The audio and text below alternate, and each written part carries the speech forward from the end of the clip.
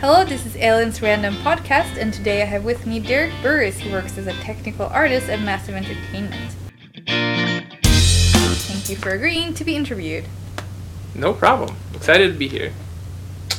How did it start? How did you get into working with video games? Because it's not very common now, and 10 years ago even less so. So what started your passion? I always sort of played games growing up. My dad bought the Nintendo Entertainment System, so we played like Mario, and there's some hockey game that we played as well. But always had game systems, and then when I was probably like 12 or so, I built my first computer. Ooh. And then from then it was, I've always been playing games. And I kind of grew up in the middle of nowhere in Minnesota, so making video games wasn't really a thing that I thought about until I got to college. And I actually met a guy when I was signing up for classes. He was taking Japanese, and I was like, what are you going to do with Japanese? Mm-hmm. You know, me, this farm boy from the middle of nowhere. Yeah, it has to be useful. Yeah, so I was like, why are you taking Japanese? He's like, well, I'm going to make video games. And it just, then at that point, it sort of clicked. It's like, yeah, that's a thing that people do for work. Yeah. Okay, so I took the entire plan I had for my first semester of college, completely threw it out the window, and took a bunch of classes that I thought would be useful for making video games. So I sort of knew they were made up of art and code. I also took Japanese as well because I was a big Final Fantasy fan. It's fun. Yeah, right? Yeah. So, and then because I hadn't really looked at the whole list of courses that were available. It was like a really big college. There was tons of stuff that I could do. So I went through and just chose a bunch of random classes, like a programming class. I chose like a couple art classes, and then Japanese as well. Because I was like, well, I need to learn Japanese if I'm going to make video games in Japan. I like that you sort of just made that connection based on...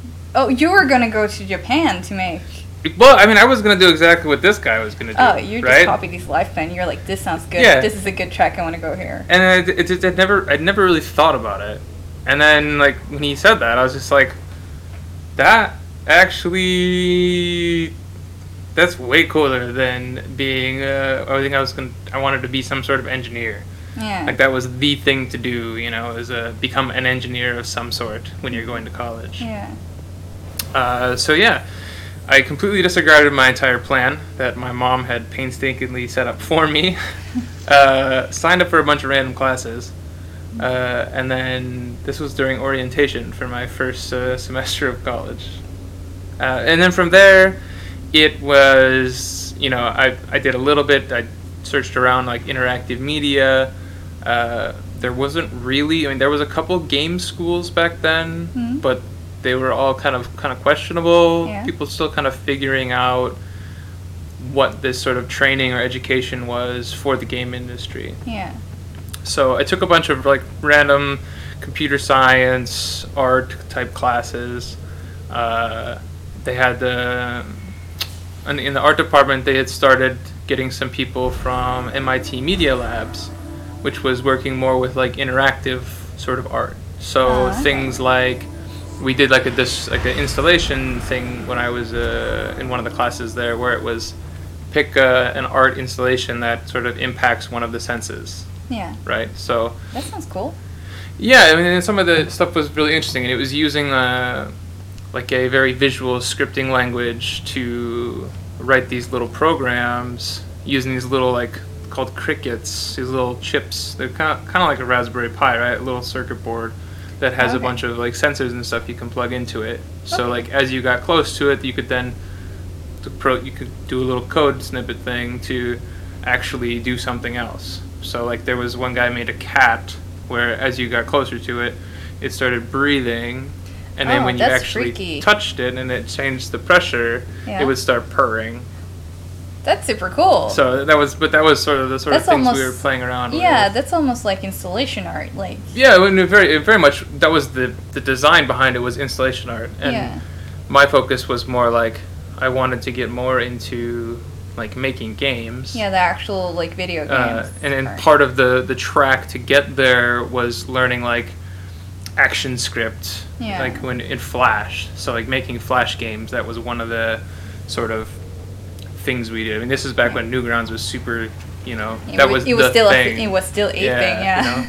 Everybody played Newgrounds games, so we were making like Flash games and stuff in these classes. I mean, ultimately, it turned out that they didn't really have people that knew a lot about making actual video games there. That seems to still be sort of a thing, that there are a lot of like schools that offer courses on how to make games, but they don't actually have anyone qualified for it, and I feel like that's a big trap that people fall into.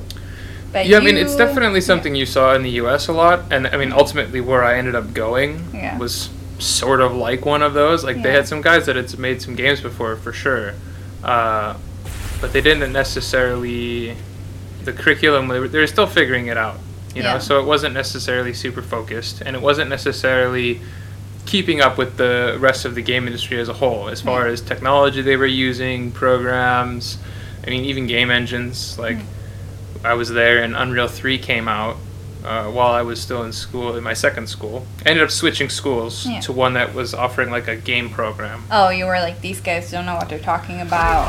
This seems more like it's well, I mean, I was at the University of Minnesota, and it was more like a very traditional college. Yeah. So they didn't really have like a game degree. Yeah. Right? Like, I could go be a computer scientist, or I could get an art degree, but nothing really ended up with me sort of making games at the time. Being able to come with a piece of paper to an actual game company and be like, hello, hire me, they would have just been like, why?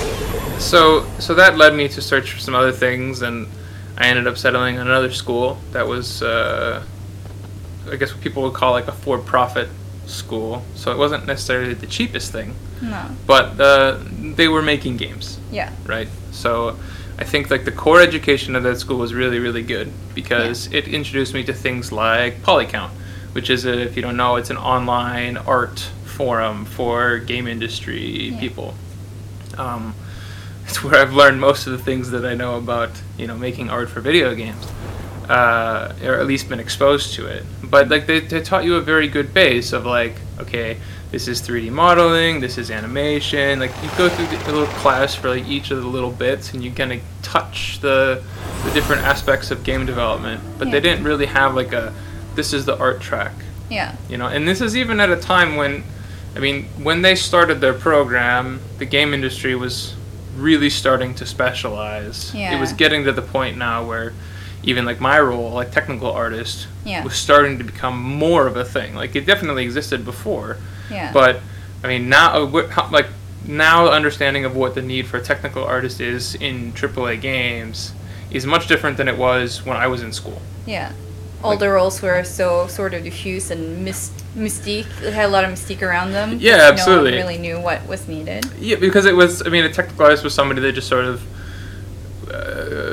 could sort of bridge that gap between art and code. Yeah. Like, they could write code, but they also had artistic background with the principles of art, and you had this sort of bridge in between where they would be fixing a lot of these sort of issues that would come up, where it wasn't necessarily the art or the code, but it was something in between. Yeah. That where you were seeing this problem. So a good communication facilitators and people that have interest in sort of both the technical aspects and the very creative, I shouldn't say creative, but the very artistic aspects, visual aspects of a game. I mean, I even when I was in school, I went to GDC as a student. What is GDC? It's a game developers conference that happens every year in San Francisco. So game developers from all over the world come together for conferences, and there's a big show floor and stuff like that.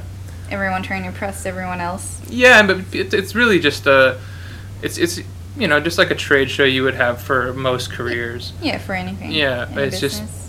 Just people come and talk about what they did on this game and how this project went, and you get a lot of really good information, and you go out and you have a couple beers with people, and you get to meet people that worked on your favorite games, and they can talk about things that they did, and it's just a really cool time to meet a lot of really cool developers. And get some really cool ideas. So as a student, I was clueless about what I needed to be knowing and what I needed to be learning. And there's this really cool dude from, I think he was from Sony. I don't know. We found him one night at a pub, and he talked to us for like 3 hours Yeah. about how How to actually well become. he was like we were like, you know, what we wanted to do, and he's like, there's this thing that's starting to be more and more important. Yeah. So he ranted for like 3 hours about how technical artists were the future. And your fate was changed. pretty much, Yeah. yeah. Like I spent a lot more time looking at sort of the code and the technical aspects and sort of being able to understand what is happening when this game is running Yeah. to sort of fit that role. Yeah. That's sort of like many hats, communication facilitator sort of thing. Yeah. But we definitely got a bit sidetracked there. I mean, that's sort of my origin story, I guess. I finished up school there, and then I started a job as a QA Yeah. at Activision because they had a branch in Minneapolis. Yeah. I'm from Minnesota, and How was that? Going from studying something to actually working with, did it meet your expectations of what you had imagined when you were studying, what you would be doing? well, it was very different, right? Because I was studying to be like a developer. Yeah. I was mostly interested in art. I wanted to be an environment artist, or I think I just wanted to be an artist in general. I didn't really know how specific I needed to be. But I graduated, and there weren't any real development studios around me. Like, there was one or two that made some smaller titles, but nothing close, and my personal portfolio was not up to snuff to To compete on the bigger yeah, companies? like, I mean, if I would have applied to somebody like Blizzard or something, then they would have probably just laughed at me. Well, they wouldn't have laughed because they're not mean people, but it was not of the right quality. I needed Yeah. to practice. I needed to improve. So I took a job as a QA tester. Yeah. Quality assurance. Yeah. So, well, yeah, they call it QC. I think we're at Ubisoft now, but Okay. yeah, it was called QA at Activision. And it was different, right? That's testing games. That's going through finding the problems Yeah, I with think them. a lot of people, when it's like, oh, I'm a game tester, they usually imagine something very fun that you sit and play like a finished game for hours at a time. And that's not really what quality assurance is, though. Like, No, not even close. Yeah. It's doing the same thing over and over and over and over again on multiple different builds to make sure it still works the way it's supposed to. Yeah. Like, I was in the technical requirements group, so it was sort of like the first parties, Microsoft, Sony, Nintendo. They all have their own set of sort of rules on things, like the way certain things need to behave in Yeah. their title. It's sort of like a A consistency control. Sort of, Yeah. a bit like it's just a set of rules. Yeah. You know, and if you break one of these rules, then they won't publish your game, or Yeah. they won't let your game on their system. So you no follow. flying rocks. We won't publish your game. Yeah, exactly. You know, so like, one of the things is when you lose internet connection. Yeah. You know what happens. Yeah. You know, it can't crash. It needs to show you a message and tell you, hey, you know. Please reconnect or something. Yeah, we've You lost can't just- connection to the internet. Yeah. And it needs to handle that properly from Yeah. every place in the game. So one of the tests was like, go to every single screen in the game and unplug the Ethernet cable. That sounds really boring. It's really boring and really monotonous. And Yeah. it's not all of them, because there's other things like make sure saving works, and Yeah. you have sort of different, I guess, categories of how you set that up. Like, there's different teams. Like, there's the technical team, which is going to deal with like the platform specific stuff, and then you have your sort of functional team, which is going to be focused more on the actual gameplay loops. You know, do all the quests complete? Can I, you know, reload my saves and go to this point? You know, Yeah. do the achievements unlock, stuff like that. And you see a lot of different iterations of these games, and it was still super interesting. Like, it wasn't what I wanted to be doing, Yeah. but I was still learning about sort of how games are made. You got that foot in the door. Yeah, because you could see them. You would get them at a very early state, and you sort of you'd be there along for the ride Yeah. as they polished off and finished off this game. So Yeah. something that first thing you got, you were like, oh boy, this is gonna be a Terrible game. How much time do we have for this? Okay. You know, and then it turns into this thing that's actually on a shelf, and you're like, wow, that was like 3 months. That's insane. Yeah. That was really fast. And it's actually pretty good now. Cool. Yeah. So. Could you ever, like, after you quality tested a game, could you ever, like, pick it up and play it for, No. like, just for fun at home now? No. No.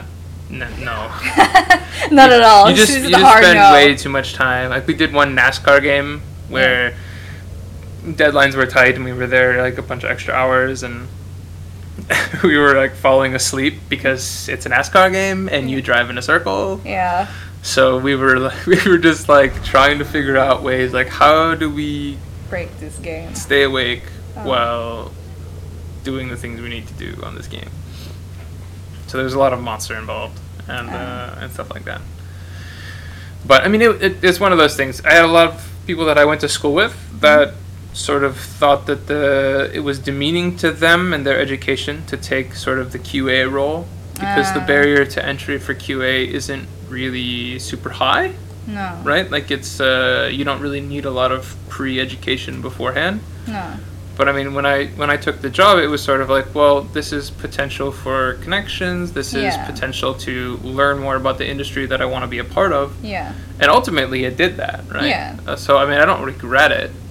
Yeah. I feel like a lot of people as well don't realize how important it still is in like video game business to have really good connections, because that can get you through the door like faster if you have like the same level portfolio and one of them knows one of the people applying and the other one don't know anyone. The person who can vouch for the person trying to come in is going to be the one hired. Yeah, sure. I feel like, I think that's every industry, really. Like, probably it's pretty much. I mean, like your connections are super important everywhere. Yeah. But even now, like, I look at, even some of the guys that I worked with at Activision in Minneapolis. Yeah. They're all over the place now. Yeah. Some of them are at Blizzard. Some of them are at Activision proper. Some of them are other dev studios. Some of them switched over to mobile markets. Some people changed like just industries completely. Yeah. And these are all people that it's like I worked with and have connections with, and it's I don't know. It's very interesting how that sort of works, and it is a very small industry. Like, you meet a lot of really cool people, and there's a bit of a digital nomad thing going on where you work with people for 3-4 years, 2-3 years, and then they go to do something else. Yeah, pretty typical is the project hiring, and then you let everyone go at the end of it. So. Yeah, I mean, I don't know about Sweden, how, like, I know it does happen. Yeah, a certain percentage at least. Like, I think that the amount of, like, fastanställda, properly hired people is higher, but they do have, like, this percentage of people that are just contract people. To fill in a specific need for a short period of time, and then, Yeah, I mean, that was how everything was in QA. Everything was temporary. Yeah. And it was actually. That sounds pretty stressful, though. Yeah, I mean, it was. You didn't want to be full time because then you got salary, and you didn't get paid overtime hours. Why would you not get paid overtime hours if you were? I don't know. That's just the way that it worked. Okay, I will. I was a lead there, and it came like in the summer when we were doing a lot of crunch. I was making less than the guys that I was managing. Wow. Because they were working a bunch of overtime and getting their overtime hours. That is ridiculous. But they also didn't have healthcare, since U.S. Yeah, that is a whole different thing. Yeah, that's a whole different thing. So either way, after all this, after QA, you ended up moving to Sweden. Yes. Did you know a lot about Sweden beforehand? Not really. No. No. I mean, I knew that you guys were really good at Counter-Strike. Meatballs, I think we're pretty famous for meatballs. Yeah, we had IKEA in Minnesota, and there's also sort of like Nordic roots in people that settled in Minnesota. Yeah, there's a lot of Swedish descendants in that area. Yeah, it's all over the place. Yeah. But yeah. So you got a call or? Well, I mean, I ended up coming over here because a friend of mine, back to the connections thing. Back to the connections. It's all about the connections. He somehow had found his way over here to Sweden. And this is my friend from when we were in school. Yeah. The First university, the second university. He only went for a little bit, but then he dropped out. Yeah. We kind of all stayed in contact, and we had like a group of a few people that were like doing art and looking at all the new cool stuff that was coming out and trying to, learn how to be 3D artists in the game industry, for games, build portfolio and stuff. And he called me up and said, yo, we're looking for a technical writer. And I was like, what is a technical writer? People who write like manuals for things, okay. like very technical, like document stuff. And it was for the studio that he was working at was building a game engine, and they needed some help to get the documentation and stuff rolling for that. Okay. So I was like, okay, I guess I haven't really done that before, but I can apply and interview and see what they say. Yeah. I think I could do it. So I applied, and they liked the experience that I had. I mean, I had done some where I sort of revamped the how we did our testing and stuff at Activision. Yeah. So I had done you had already done like a bunch I'd done a bunch of initiative. documentation and changed how we recorded and stored all of the way we did all of our sweeps and checks and stuff. Well, And that sounds pretty perfect then for that role. yeah, I mean, I had a pretty good understanding of what it was that they wanted, and I sort of had the technical artist mentality then already. Yeah. So I was like, yeah, sure. This is something that's definitely within my Your wheelhouse. Yeah, I could definitely do this. Yeah. So I applied, and they flew me here. I did some phone interviews, and they liked me, so they flew me over here. Yeah. And I did the interview, and they had me just like make them a quick tutorial or something, and I just did that on the fly. Yeah. At the interview, they were just shoved a computer at you, like Go or. Well, sort of, yeah. They're like, can you teach me something? They're like, what game engines do you use? And I was like, well, I've been using a bunch of UDK, which is like the free version of Unreal 3. And they're like, can you teach us something about UDK? Yeah. And I was like, sure. That sounds very intense for an interview. And I was kind of like, what am I going to do? Because they didn't have a copy of UDK for me to show them. So I had to like Google search images that had the correct interface for things that I wanted to show. Yeah. And I managed to like they gave me like an hour or something, and I hobbled together this tutorial about material instance constants and how they worked and why they were cool. Yeah. In UDK, and they liked that. So I went back to the hotel after the interview. Yeah. And I had fallen asleep because I was jet lagged pretty bad. Yeah. I fell asleep, and then somebody was knocking on the door of the hotel room, and I was like, "What's going on?" And it's the receptionist. Yeah. And they had massively been trying to call me to come back over. Oh. Because I was right next door in the hotel there. So, and then they offered me the job. Oh, they were. Day. So they were pretty happy with. So like you went out through the door to go to your hotel, and they were like, "We really like this guy." It's like, yeah, we should call him. It's like, yeah. So that was pretty cool. And then I had like I think a week or something to make the decision. Okay. About whether or not I was going to actually move to Sweden. And like I just made a T-chart. Very, very logical approach, like pros and cons of moving to Sweden. And there was just more pros, so I was like... Good meatballs.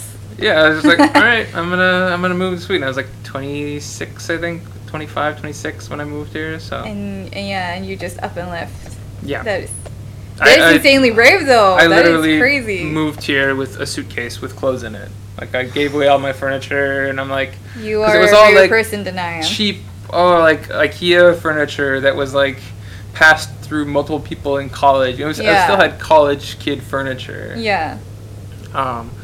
So I'm like, I'm not gonna ship this across the Atlantic. There's no way. Yeah. So I just packed a suitcase and said that I would build a computer when I got here, and that's what I did. All right. Well, Yeah. that is crazy cool. I don't think I would had the courage to just up and leave an entire country for a country I didn't know. Mm. I mean, maybe if it was also like in the dream field, sort of getting close to that, but Yeah, I mean, I think for me it was a really good opportunity to get into a dev studio and be around like-minded people. yeah, I mean, because like, while I was at Activision, there were a lot of people that liked games, but there wasn't a lot of people that sort of wanted to make games, yeah. right? They just like playing them. Well, they liked playing them, and some of them were they liked the testing aspect of things, Yeah. and they didn't have any sort of aspirations to go on to be an artist or a Yeah. programmer or stuff like that. Some of them did, of course. Yeah. But there wasn't a lot of. We didn't talk about that a lot No. while I was there. No. Right. It was very. We had our own jobs to do, and it was just me doing art and stuff in my free time, Yeah, which sort of kept me kept you going. somewhat sharp. But yeah. Yeah. But so first moving to Sweden, when you actually did, are there any big differences you felt at the time? I mean, it's a lot like Minnesota. Yeah. I mean, it's not that different. No, going there, I was actually surprised by how like the nature is basically identical with like the kind of trees and stuff. I mean, Yeah. the city layouts are completely different because Yes, it's based yes. upon different things. But generally, yeah, you can sort of recognize like, yeah, there's a birch tree, there's a field. Like, of course, it was corn instead of wheat, but Yeah, I think I think the mannerisms of the people as well. Like, and I think, like ideologically, how people in Nordic countries think is quite close to the way that people in sort of urban areas in Minnesota think. yeah, more in the city. Yeah, Like in terms of like politics and like social services and things like that. yeah, how that should work. I think that's they're quite aligned.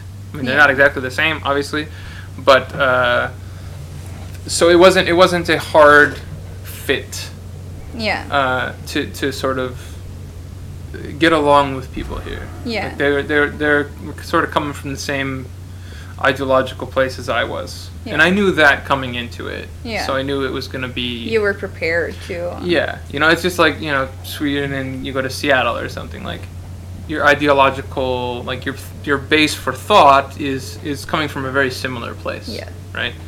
So it's pretty easy to get along with people, That's good. and you guys are amazing at English. And everybody's so worried about it, but your English is a billion times better than my Swedish. Like you're really, really, really good at English. Like I shamefully don't speak very much Swedish, and I've lived here for 6 years. Yeah, but I think you can sort of get away with it in Sweden can. as well. Like, because people tend, as I've seen it, switch over as soon as they hear that you're struggling, because they think they're trying to help you. Yeah, So that they're does like, happen. oh, it sounds like you don't know it well. I will switch so you will have an easier time. When it's really shooting yourself in the foot. Like, Yeah, or like you go to the same like shop or something to buy groceries, and they've seen you before, and the first time you spoke to them, you spoke English, and then you try to speak Swedish, and they just respond in English because they already made the switch when they saw you walk up to the Yeah. register. Like, I mean, it's whatever. But no, it's been good. There's obviously some things that are like you need to figure out how stuff works, like the banking. yeah, Moving here, I was super confused why I just didn't get a password, and like my email and a password to go in my online banking. I had to get an ID and then go get a card. Yeah, that the then- bureaucracy maze can be difficult to navigate at times in Sweden. Yeah, it Even was a- for native Swedes, it's was- very it was much just a a bit- roundabout you don't get out of. Yeah, it was very. I don't know. I figured it out now though, so we're good. Well, can you tell me something you miss from the U.S.? Something I miss. Something you miss, if anything. I mean, I think I miss my car. You miss your car. Yeah, I mean, I don't need a car. Yeah. Especially like in Malmö because I mean, public transit is great. Things aren't that far apart. Yeah. So I don't really need the car, but I do miss The mobility, maybe? Yeah. I mean, because I'm a bit of a night owl, so things in Sweden tend to close. You know. That is very true. All the I- stores close at like 8. You don't at the really do the latest. you don't really do the whole 24/7 convenience store sort of things. No. I mean, I think they exist, but like over on like truck stops and stuff. Yeah, it's out in the Yeah. wilderness. Which, I mean, if I had a car, then I could just go to this wilderness truck stop and get my, you know, my drink or whatever I wanted to do. So convenience is basically Yeah, What I you're think missing. that's why I miss the car. Like, I don't miss the insurance payments in the car. I don't miss changing the oil on the car. I don't miss like okay, let's go out for a beer. It's like I can't. I'm driving. Like I don't Yeah. miss that at all. Like I actually really like the bus system. I might gripe about it every once in a while because you sort of forget, you know, and you just complain a little bit. But it's really good compared to anything in the U.S. that at least in Minneapolis, St. Paul. how did the buses work there then? I don't really know. You don't know. But It's I had a mystery But to I had everyone. a car. Yeah. I had a car since you never really had I to turned learn. 16, and then I always had a car because Yeah. you needed a car to get around. Yeah, I forget that. For me, it feels very dangerous to have 16-year-olds driving like 2-ton machines around. Yeah. Eh, it happens. Yeah. So, what's 3 things you like about Sweden? 3 things I like about Sweden.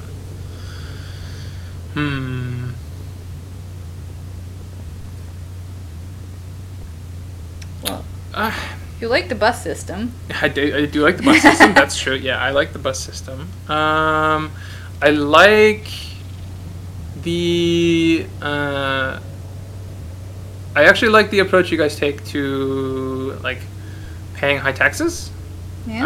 I really like the idea of we're going to pay a bunch of taxes, but we're going to invest back into our society to Yeah. make it better, right? Yeah. So like the cost of education, you know, making sure people get, you know, have somewhere to live, Yeah. you know, and like, and really like It gets reinvested into itself, reinvested into yeah. the society, and it supports it. I mean, Yeah. there's going to be lots of people that have different opinions about whether that's being done wisely or not, but I Yeah. think just generally across the board, it's accepted. Like, yeah, Yeah. we're It gonna feels very we're gonna obvious, make sure yeah. people don't go bankrupt because of they you know, need their kidney replaced. Yeah. You know, like that sort of mentality makes me feel really good, and I don't Yeah. really mind. I mean, of course, I would love to have more money. Everybody always would, but I don't necessarily feel like I'm being stolen from. No. You know? For me, that feels like if I grew up in a society like America where if you get hurt, that can bankrupt you for years to come and your education is going to be lifelong. That feels very. It feels very uncertain. It is. It's very like, oh, you better not have an accident and break your leg. I remember like not going camping and stuff when I didn't have a job because I didn't have. I was. It was questionable whether or not I was still able to be covered with health insurance from like my parents. Yeah. So I was like, well, if something happens, okay, I just Yeah. won't go camping right now. Oh, yeah, you sort of miss out on things just because the bear. Yeah, this I mean, might actually lend you that was really probably deep it water. was probably a bit overly cautious from me, but it was like it's a thing that I thought about, Yeah, and like here in that wouldn't Sweden, really occur to it's not even anyone. a train No. of thought, right? Like No. if you break your leg, just you're gonna get help, and I think that's ultimately how it works. Socialism is a plus. Yeah, so Yeah, healthcare and everything. Yeah. so that resonates with me for sure. I think the people are really friendly. I think they can come off as rude if you don't understand how think- society works, but I think ultimately they're friendly. Yeah, I think you sort of Uh, just gotta learn. We have very different signals, I think, with like Yeah. body language, and we're, from what I've heard as well, like we are very like you only talk to people in certain like situations and places, like coming and talk to someone at like a bar or like Yeah. something like that. That is fine. Coming up at a bus stop and never will be like, no, this is not the talking place. Yeah, exactly. For strangers, like, and that's Oh, why I and think, it makes sense though. It's not Yeah. unlike like Minnesota in the winter, yeah, right? Like if I'm walking around outside in the winter in Minnesota, Yeah. like, it's much colder than Malmo ever does. yeah, If somebody tries to talk to me, I'm just gonna completely ignore them. Like I'm gonna be like, "What? Why are you talking to me? It's cold, dude. I'm trying to go from point A to point B, and you are interrupting that. Like, Yeah. you better be dying or in serious need of help. Yeah. Why are you talking to me?" Yeah, holding them up in the cold. Maybe that's the root of the... Because, I mean, But I think Swedes so. are generally seen as a pretty cold people. But I think we just don't... I don't know what it is, but I think we just have our own rules. You do. I mean, you have different societal rules, and I mean, they're not that different, but it's No. the way your sort of friend circles work, and how, like, I've heard it multiple times when talking about like Americans. Like, Americans seem very fake because there is this sort of another layer of social sort of acquaintances that you have. Yeah, you guys have acquaintances. We don't have acquaintances. Yeah, you guys don't really do that so much, right? No. Like, so you talk when you talk with somebody, they're like your good friend, or you spend time with your good friends, and friendships are Yeah. very important, and you spend a lot of time. You invest a lot of time, you invest a lot of energy to maintain your friendships. Yes. And if you get invited to a barbecue, Yes. you better go, Or have a really good excuse. or have a really good excuse. Yeah. Because You can't just if not you show up. do what I did, then they will just stop inviting you to barbecues, and they will think that you hate them, even though you don't hate them. You need to make it very clear. Yeah. So that was something I learned pretty quick. Yeah. I think. Yeah, but it's something that I didn't expect. No, I think we're all secretly very insecure. It's like, he didn't show up, he hates us. Yeah, Yeah. but I think it was a big limb for this person to go out on, to invite a new person into The social circle. the social circle, and then I just blew it off. Yeah. Thinking it was just sort of a casual, like, yeah, if we're gonna have a barbecue, come by if you want. It was more like, I like you, I want to be friends with you. Yeah. Come to my barbecue and meet my other friends. And then see how you fit in. Yeah. Yeah, exactly. And I did not catch that at all. No. But now I definitely understand Yeah. the implications. The importance of the first hanging out outside of work, Yes, or yes, the introduction to the friend circle. yeah, it's is sort important. of it's sort of an 18th century ball thing. You get someone is like, okay, now I'm introducing you to the Duke of someone. It's like a big thing. Yeah, that's Yeah. cool. Well, thank you for your time. Thank you for letting me interview you. No problem. You have been a great guest. Thank you. Thank you.